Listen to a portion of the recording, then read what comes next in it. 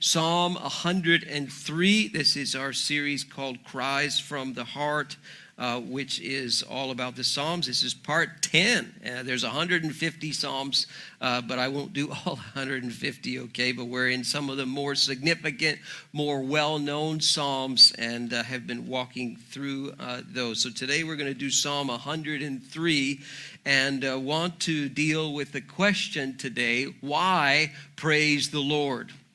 Because the Psalm starts with that phrase, praise the Lord, O my soul, says the writer. This is typically attributed to David, and we've done a lot of work looking at David's life because he pens like half of these Psalms. But we need to pause, I think, and to reflect on this phrase, especially given it's the 5th year anniversary of this church. And this phrase is so often used in Christian circles, and we use this term, praise the Lord. But I wonder, what is the first thing that you think of, honestly, when you hear the term, praise the Lord? And you can go ahead and shout out a couple of answers, and if you're online, you can type something in the comments section. What do you think of when you hear that phrase? Okay, sing to the Lord, good. Pardon me? Greeting, okay. Rejoicing, wow, so nice and Christian answers. I don't think of that when I hear the term praise the Lord. I'll tell you what I think of in a minute. But anybody else? Pardon? Thanking the Lord, good, yeah. You're all good Christian folks. Okay, when I hear the term praise the Lord, and I wasn't raised in a Christian home, I think of the way that term is actually mocked in culture. And when you tell a non-Christian person that term, probably you might even be embarrassed to say the term in front of a non-Christian. Sometimes you might be, and you might feel, if I say that in front of a non-Christian person, they're going to think I'm a little weird or whatever. But when you say that term in front of non-Christian people, unfortunately, the connotation is not that good. And it can even be a little bit on the mocking side when they hear that. There's a movie that just opened that's playing in this theater called The Eyes of Tammy Faye. Any of you remember Tammy Faye Bakker and Jim Bakker? And the PTL broadcast and Heritage USA and the whole thing, came crashing down. And unfortunately, a lot of times when people in the broader culture hear this term, praise the Lord, they think of that. And they think of the televangelists and the scandals. And I don't know if I would recommend this movie to you. I've read 1 or 2 reviews, and it's quite raw. Maybe interesting, but quite raw. But for a lot of people in the broader culture, when they hear this term, they say, well, yeah, it's got those nutty Christians and their terminologies and their money-grabbing schemes, and they think of all these sort of stereotypical negative views of evangelical Christianity. But that really isn't what David has in mind at all when he pens this psalm and says, praise the Lord, O my soul. The term praise we still use today, and in fact, we do it today all the time. We praise things all the time, and it simply means to acknowledge and state the positive things about whatever the person, the object. We praise athletes all the time. I praise Shohei Ohtani in my house all the time. But Shohei Ohtani isn't my God, okay? But praise is just this, we say, wow, that's so good. This person is so impressive, la, la, la. Do you know who Shohei Ohtani is? No, okay, no baseball fans in here, okay. But anyway, so we praise athletes, and we praise actors, and we praise musicians, and we praise artists, and we even praise preachers. And I'm not saying that there's anything wrong with that. We praise scientists, and we award them, give them awards and praise. We talk about all their accomplishments and all of their contributions, and we do that for all kinds of people, leaders, politicians. There's an election tomorrow, remember? Make sure you go out and vote. I'm not going to tell you who to vote for. But, politicians, we praise them sometimes, I suppose. We even praise material things. Look at that car, look at that Tesla, look at that, and we praise those things. And we state the things that we like about those things, those people. etc. And that's all okay to do. But here, the psalmist is not praising all of those things. In fact, later on in the psalm, he's going to tell all those things to praise the Lord. In his mind, he's saying, I praise the Lord. And when he says that, he starts it this way: praise the Lord. And the word Lord there is the what we call the tetragrammaton, the very personal name for God, Yahweh or Jehovah. It's sometimes pronounced praise the Lord, O my soul. All my inmost being, praise his holy name.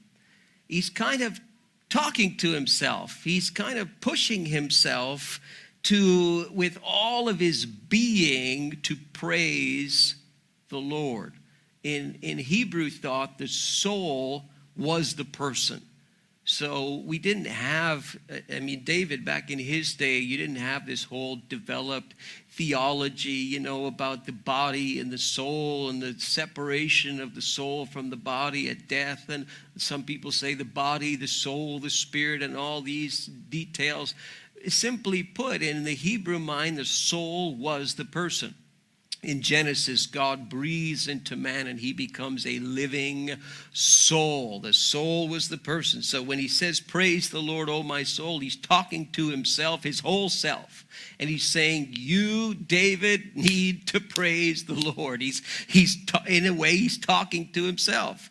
And he says, forget not all his benefits. So he's going to remind himself here of all of the attributes and things about God that he wants to state, but he very quickly is going to shift it on his readers. And the people who are reading this work, or maybe they were hearing it as it may have been sung or read, and he's really going to challenge his audience to do exactly what he does, and that is to praise the Lord. Why? Well, because you're prone probably to forget. We see this in the Bible over and over and over again. God does something maybe miraculous even in people's lives, and they're prone to forget. If you walk through the Red Sea, and then a week, 2 weeks, 3 weeks later, you start to grumble, you start to complain. Maybe you've forgotten what God did. Maybe you forgot that, well, if God can take you through a Red Sea, the ocean, that you got on both sides, and Pharaoh's army comes in and tries to destroy you, and the water comes back. Well, if God can do that, then maybe God can do more. But we're very prone to forget. We see it in the Old Testament, in the nation of Israel. We see it even in our own lives. Many times people can testify to something that God has done in their lives, and then days, weeks, months, maybe even years later, that whole experience is kind of gone. There's cobwebs on it. It's not relevant to them anymore. We're very, very prone to forget. This is why we do something like communion regularly. Whenever you eat this bread, whenever you drink this cup, you proclaim the Lord's death until he comes. Why? Because we're prone to forget. Forget not all of his benefits. And he's going to start to go into what some of those benefits are. Rapidly, he does this. So, who forgives all our sins. David was in a place to know, with all of the mess in his own life that we looked at, that was the backdrop for Psalm 51. It's not a coincidence that tops on the list was the forgiveness of sin. Let me just state it. I probably say this often, but let me state it again. You are never going to appreciate what Christianity is. You will never understand who Jesus is. You will never understand what the term good news means unless you first understand and know and are convicted about the bad news. And the bad news is that you and I are infected by sin. All of us are. It is an infection that's worse than any pandemic. any virus that has gone before us or will come before us. It is the worst disaster and predicament of humankind, and it's in your life and it's in my life. And if we do not recognize that bad news first, we will never understand Christianity. We will never understand Jesus. We will never understand the gospel, because what the gospel is about is the forgiveness of sins. And that God, in his grace and in his mercy, looks at you through Jesus and says, you, my child, are clean. I do not hold your sin against you any longer. This is what the gospel is all about. This is why Jesus came. This is why he died on the cross. This is why he rose from the dead. But you will never get that unless you are convicted about your own sin, unless you feel that sense of pull, that sense of addiction, that sense of desperation because of your sin. You will never get it. But when you come to a place where you realize, yes, it is true, I have this thing inside of me that is destroying my life slowly but surely, and I am powerless to do anything about it, that's when Jesus becomes interesting to you. That's when the good news becomes good. When you understand the bad, you'll get the good. David most certainly did, who forgives all our sins and heals all your, now he's again exhorting his audience, all your diseases. And I can hear some of you say, well, but God didn't heal this and God didn't heal this. You believe in divine healing. The writer believes in divine healing, but how is that even possible? Just before you go in that direction, he is not intending this to be some sort of legal argument that he has to defend against little details and little minutia. He's not writing this down so that someone will say, well, hold on, didn't Jesus talk about the unpardonable sin? Well, hold on, what about this sickness that this person had that God didn't heal? Well, hold on, what about this? What about that? No, what he's doing is trying to state that God forgives and that God heals. Even in David's own life, if you survey his life, look at what happened to the son of the result of the whole thing with Bathsheba. The son becomes ill and the son's life is taken. God did not heal that child. So even in David's own life, you could find an incident, well, he didn't heal that particular disease. Now, did he, David? In no way is David trying to say in every single moment, in every single detail, in every single situation. No, he's just stating the general ability of God. He's a forgiver. He's a healer. He redeems your life from the pit. Redemption means to deem something or someone valuable again. And what sin does is it devalues a person, makes a person nothing, makes a person feel like nothing, makes a person feel lower than dirt.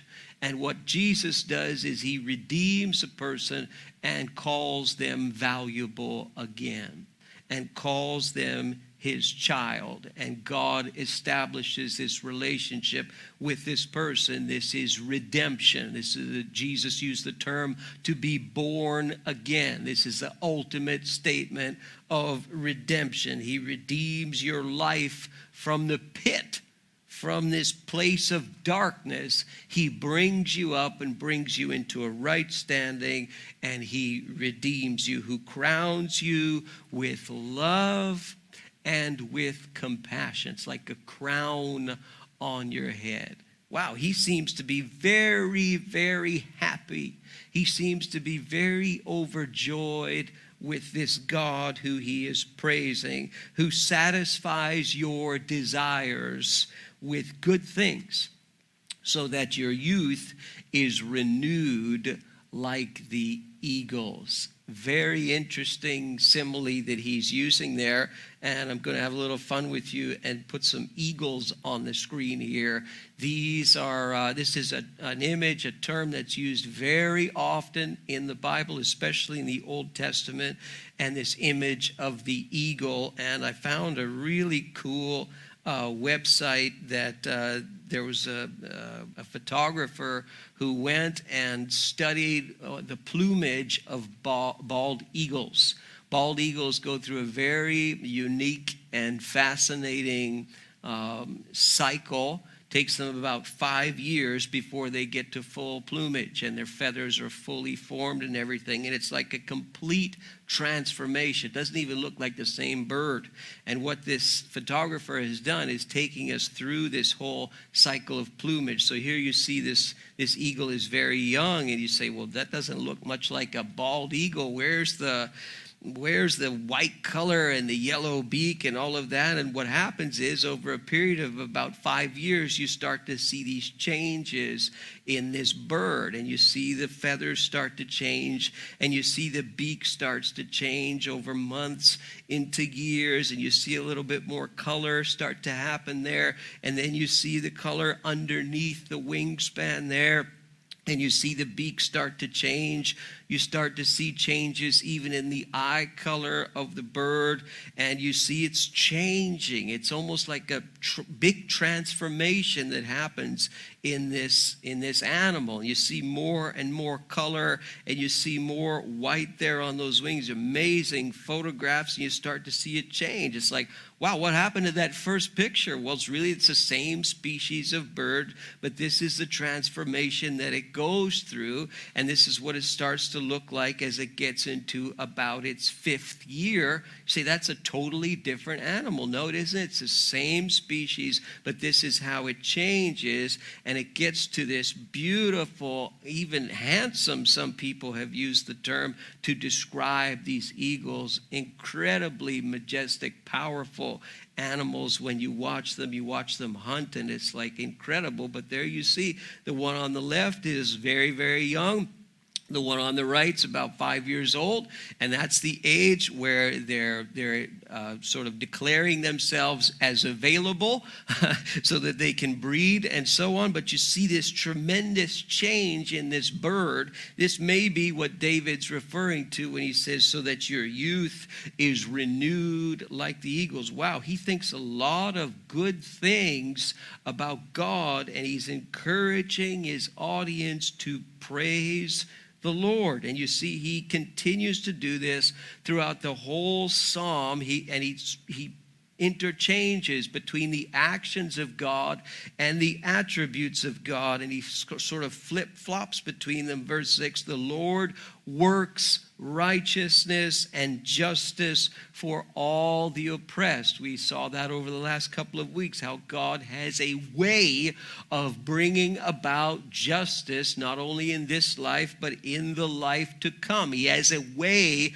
of doing that. It takes time, but you can see his hand work situations and works circumstances over time. He works righteousness and justice for all the oppressed. He made known his ways to Moses, his deeds to the people of Israel. Well, he takes them out of Egypt through the greatest miracle in the Bible, the one that's cited the most often, the parting of the Red Sea and the bringing of the children of Israel ultimately into the land of Canaan. But what you see, how he works with that lot of people, hundreds of thousands of people, how he works them and how he changes them and how he molds them into the community that he wants them to be. This is kind of what we're looking at on Wednesday nights. And we see God do this. He could have taken them into Canaan in a totally different route, but he puts them out into the desert where, in a sense, he has to get Egypt out of them, to borrow the term from Wednesday nights. They get out of Egypt, but he's got to get Egypt out of them. And, it stands to reason they're there for 4 centuries, generations and generations of people stuck in slavery in Egypt. And he has to work with this nation and change them into what he wants them to be.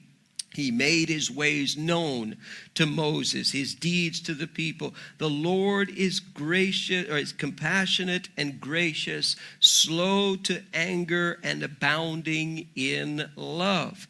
The reader would immediately know, because of the reference to Moses in verse 7, that this is out of Exodus chapter 34 and verse 6, where the exact same statement is made as God is giving the tablets to Moses right on the heels of a rebellion where Aaron and company make the golden calf. And so this is why David says he made his ways known to Moses. He's compassionate and gracious, slow to anger, abounding in love. Even in their moments of rebellion, God still worked with them, was still patient with them, still wanted them to turn into the nation that he wanted them to be. He will not always accuse, nor will he harbor his anger forever. He does not treat us as our sins deserve, or repay us according to our iniquities. Aren't you glad?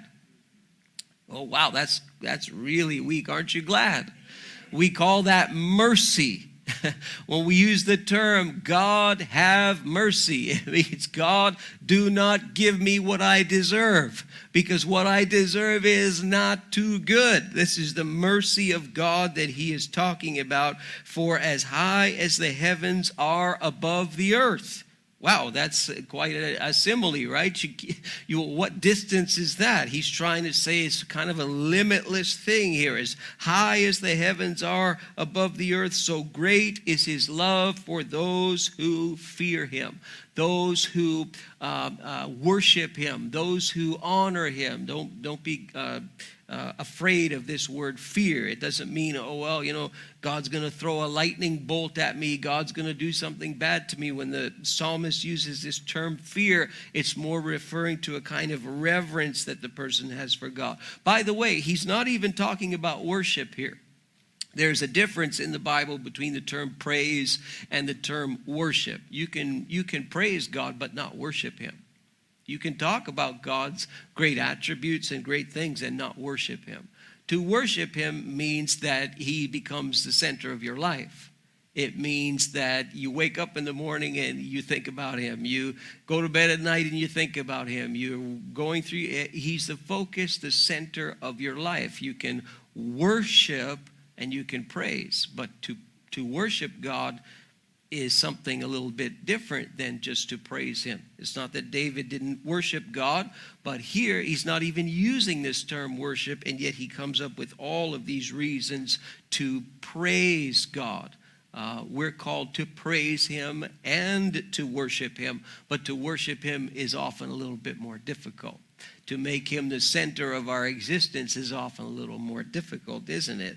So he says, as far as the east is from the west. Wow, how far is that, right? As far as the east is from the west, so far has he removed our transgressions from us. Again, the forgiveness of sins is one of these themes that chases its way through this psalm. He has taken away, removed our transgressions from us. Well, how far has he removed our transgressions from us? Well, as far as the east is from the west. In other words, you can be assured that you are forgiven by God.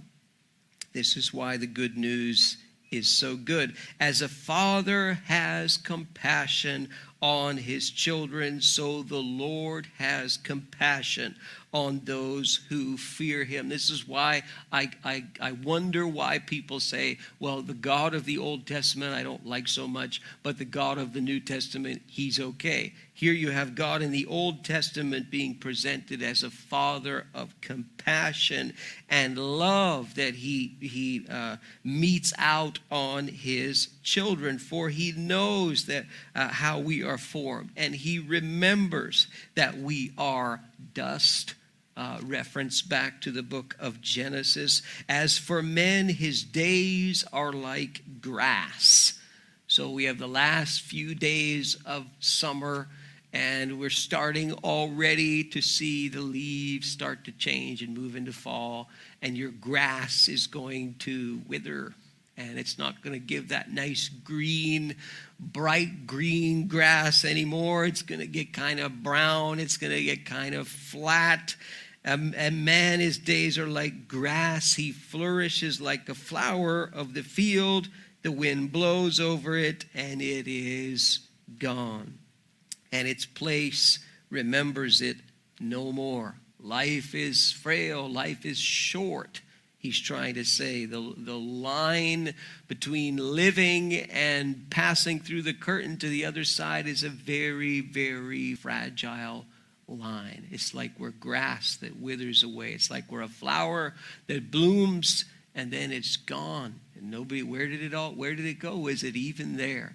And he's saying life can be like that. It's brief. And because of that, we need to, again, in his view, to praise the Lord, but from everlasting to everlasting. In other words, this life may be finite. Your life may be like grass. It may be like a flower, but God isn't. From everlasting to everlasting, the Lord's love is with those who fear him. His love is with you, and his righteousness with their children's children. In other words, their grandchildren, with those who keep his covenant and remember to obey his precepts. He's not so bad after all, is he? The Lord has established his throne in heaven, and his kingdom rules over all. Now he's talking about even bigger things. Praise the Lord, all you his angels. So he's going to now conclude this psalm by telling people, by telling all of creation, that they should praise the Lord as he does. So all you angels, you mighty ones who do his bidding, you who obey his word, you praise the Lord. You heavenly hosts, in other words, the stars in the sky, you his servants who do his will, you praise the Lord. All his works everywhere in his dominion, everything, everywhere, praise the Lord, O my soul. And he ends his psalm. So, question for you, do you praise the Lord? During your day, during your week, do you think about him and all of his benefits? Do you forget not all of his benefits? So it's 5 years ago today that we launched this church. And when I read this psalm, I thought, I kind of chuckled to myself. There's a lot of water under the bridge in 5 years. So I remember when we launched this church, we launched on Saturday mornings, not Sunday mornings. We were over at the other end of the hall. We had a different name. We were called City Reach Brossard. We launched under a network in the U.S. that was moving into Canada called City Reach Network. And we launched somehow, some way, in the middle of September 2016, Saturday mornings. What a strange thing. What are you? Are you a Messianic church? You know, we know your pastor's Jewish, but is this a Messianic thing? Why are you meeting on Saturday mornings, you know? And it was so exciting and so frightening at the same time. And we met on Saturday mornings, and then there's all kinds of change that happened over the first couple of years. Church planting is a real interesting ride. When you plant a church, basically what happens is within the first 6 months, everybody on your launch team leaves your church. This is a common phenomenon in church planting. And that happened to us too. Save one family. Only one family from our original launch team is still here. A launch team is a team that helps you run the thing at the beginning, okay? And I remember when we launched the church, we had 166 people, I think, the first Saturday. And you know what they tell you in church planting? They tell you, well, the second Sunday that's when you really see. Because your second Sunday, you'll have half the people.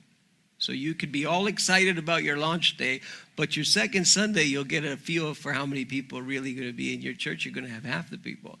And that's exactly what we had, half the people. But we had people. And there are people who still are here who started coming when we opened They're still here. I could pick them out of the crowd that's in this room right now, and probably some of them are watching online. And it's like, wow, where did these people come from? How did they hear about us? And they're still here 5 years later. You know, I praise God because God moves on people to make a church. A community of faith is built by people, and God moves upon people. You all could be doing something else on Sunday morning, right?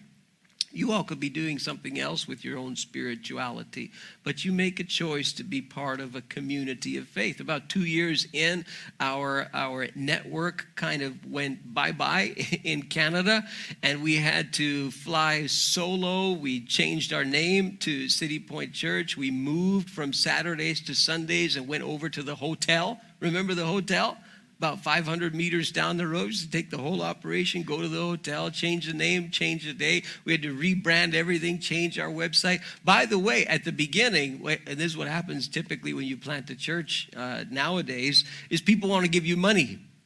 And the network that we planted with wanted to give us money, and we raised money at the beginning. We launched out of Evangel Pentecostal Church in downtown Montreal, and they raised a bunch of money for us.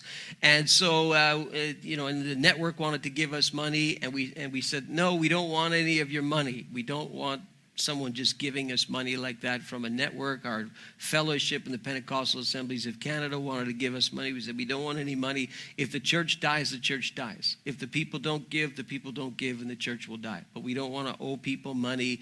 You know, we raise money, people give money out of their own generosity, and that's it. But we don't want any loans. We don't want any of that. And everybody looked at us like we were crazy. What's wrong with you? No church planter does that.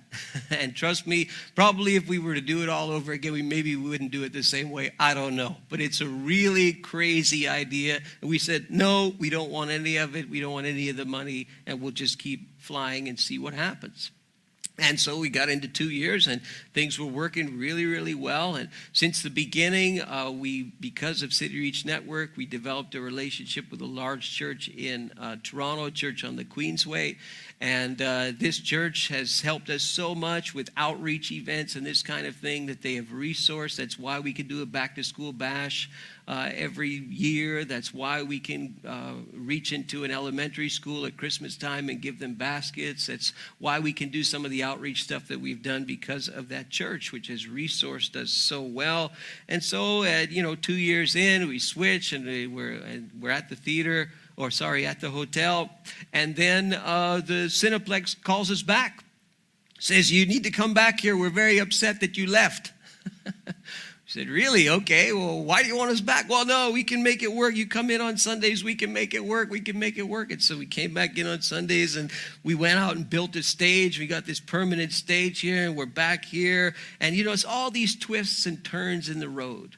And we start to see people get saved, and we start to see change in people's lives. We start to see that we have become a real church, a real faith community.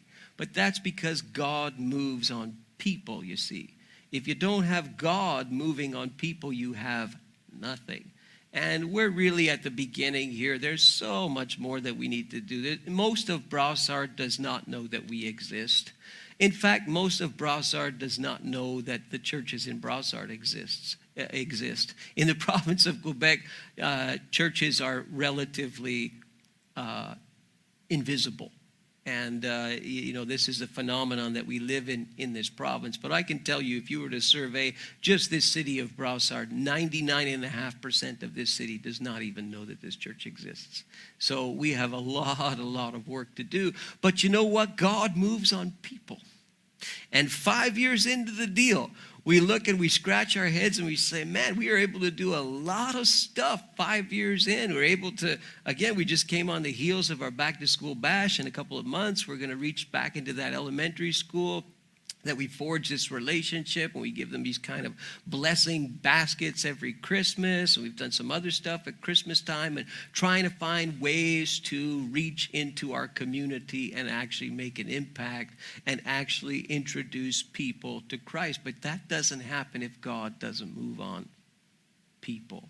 And so I praise God for how he moves in people's lives. I praise God when I see new people who are discovering or perhaps rediscovering church. I praise God that I can look into a camera on Sunday mornings and there's people who are looking at me right now and people who are going to watch later or listen later, and they're checking out our church. And maybe they're a little scared to come in here even though it's a movie theater, but it's a way that we can make ourselves known to people. I praise God for all those things because God works in those little things behind the scenes, doesn't he? And he moves on people and in people's lives. So I don't know if you make it a discipline in your life to praise the Lord. Maybe you do on Thanksgiving. Or maybe you do at Christmas time, or maybe you do at Easter, and you reflect and you say, oh, I thank God for this and I thank God for that. But you know, for David, it was a discipline. He says to himself, praise the Lord. And he kind of kicks himself a little bit and says, you need to praise the Lord, David, because of all he is and because of all he's done in your life. And you know what will happen to you when you do that? Is your perspective will start to change, and you'll start to see things in a little bit of a different light. And you'll start to say, you know what, my life isn't as bad as I thought it was, because I can reflect and I can see God's hand of power throughout my life in different ways, in different stages, in different places. I can reflect on him. I can reflect on his goodness. I can reflect on his being. I can reflect on his actions. And then you start to not be so selfish and not so individualistic, and you start to look at people differently, and you start to look at yourself differently, and you start to see the world a little bit differently than before. But that comes when you praise the Lord. So it is not a term that should be taken flippantly. It is not a term that should be mocked. It is a decision and a choice that can transform your life and your perspective. So on that note, I'd like to finish our service in prayer today. Musicians, if you want to come up, and you guys can play whatever you want to play.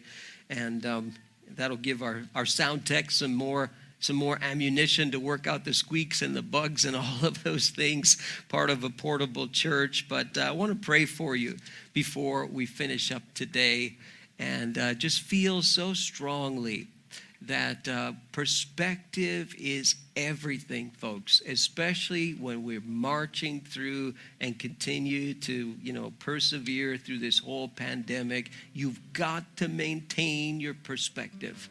And when your perspective is filtered through praising God, you are going to come out much better than if you're just walking through alone. Father, I pray for each person in the room today, those who are watching online, those who are going to watch, those who are going to listen. May we take the advice of David. May we speak to our soul and praise you. Lord, you never ask us to pray to praise you. You just command us to do it. You just tell us to praise you. So I ask, Lord, that we would be people who would obey, and that we would be people who would kind of kick ourselves and wake ourselves up and say, we need to praise you, God, for you are so, so good to us. Lord, you have been faithful to us as individuals. You have been faithful in our families' lives. You have been faithful even in our own church community as we continue to build. Lord, you are a forgiver of sins. You are a healer of disease. You are a redeemer. You crown us with love and compassion. You satisfy our heart's desires with good things. You renew our strength and our youth, God. There's just so many things that we could stop and meditate on. But help us, Lord, to remember. Help us, Lord, to kick ourselves and to keep going and to keep our focus on you. May our children see it in us, God. May our children's children see it in us that we want to praise the Lord. We pray these things together in Jesus' name, and everyone said, Amen and amen. God bless you, everyone. Enjoy the rest of your Sunday's beautiful Sunday. That's another thing that you can praise God for. I'll be out in the front here or in the hallway. Would love to greet you before you go. God bless you, everyone. Remember to pick up your kids before you leave today.